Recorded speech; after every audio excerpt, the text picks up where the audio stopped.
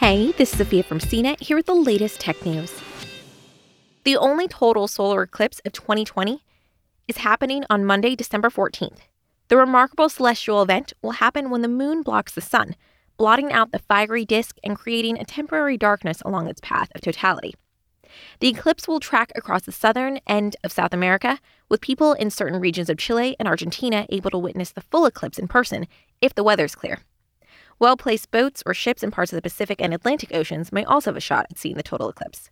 People within a band outside the narrow path of totality should be able to catch a partial eclipse, which looks like a bite out of the sun.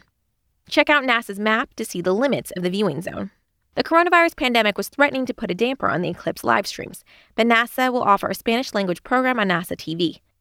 The views will come from the Pontificia Universidad Católica de Chile via telescopes at the Observatorio Docente. The hour-long Spanish show starts at 7:30 a.m. Pacific Time with the total eclipse set for 8:02 a.m. Time and date will also provide a live stream from the Villarrica volcano in Chile, starting at 6:30 a.m. Pacific Time. If you're one of the lucky few who gets to see the eclipse on the ground, then be sure to observe the usual cautions. Never look directly at the sun, use proper solar eclipse glasses, or make a pinhole projector. To get yourself pumped for this event, be sure to look back at 2020's rare Ring of Fire eclipse from June. Learn more about viewing safety, dive into how eclipses work, and brush up on your vocabulary in CNET's Guide to Watching Solar Eclipse and Lunar Eclipse. For more of the latest tech news, visit cnet.com.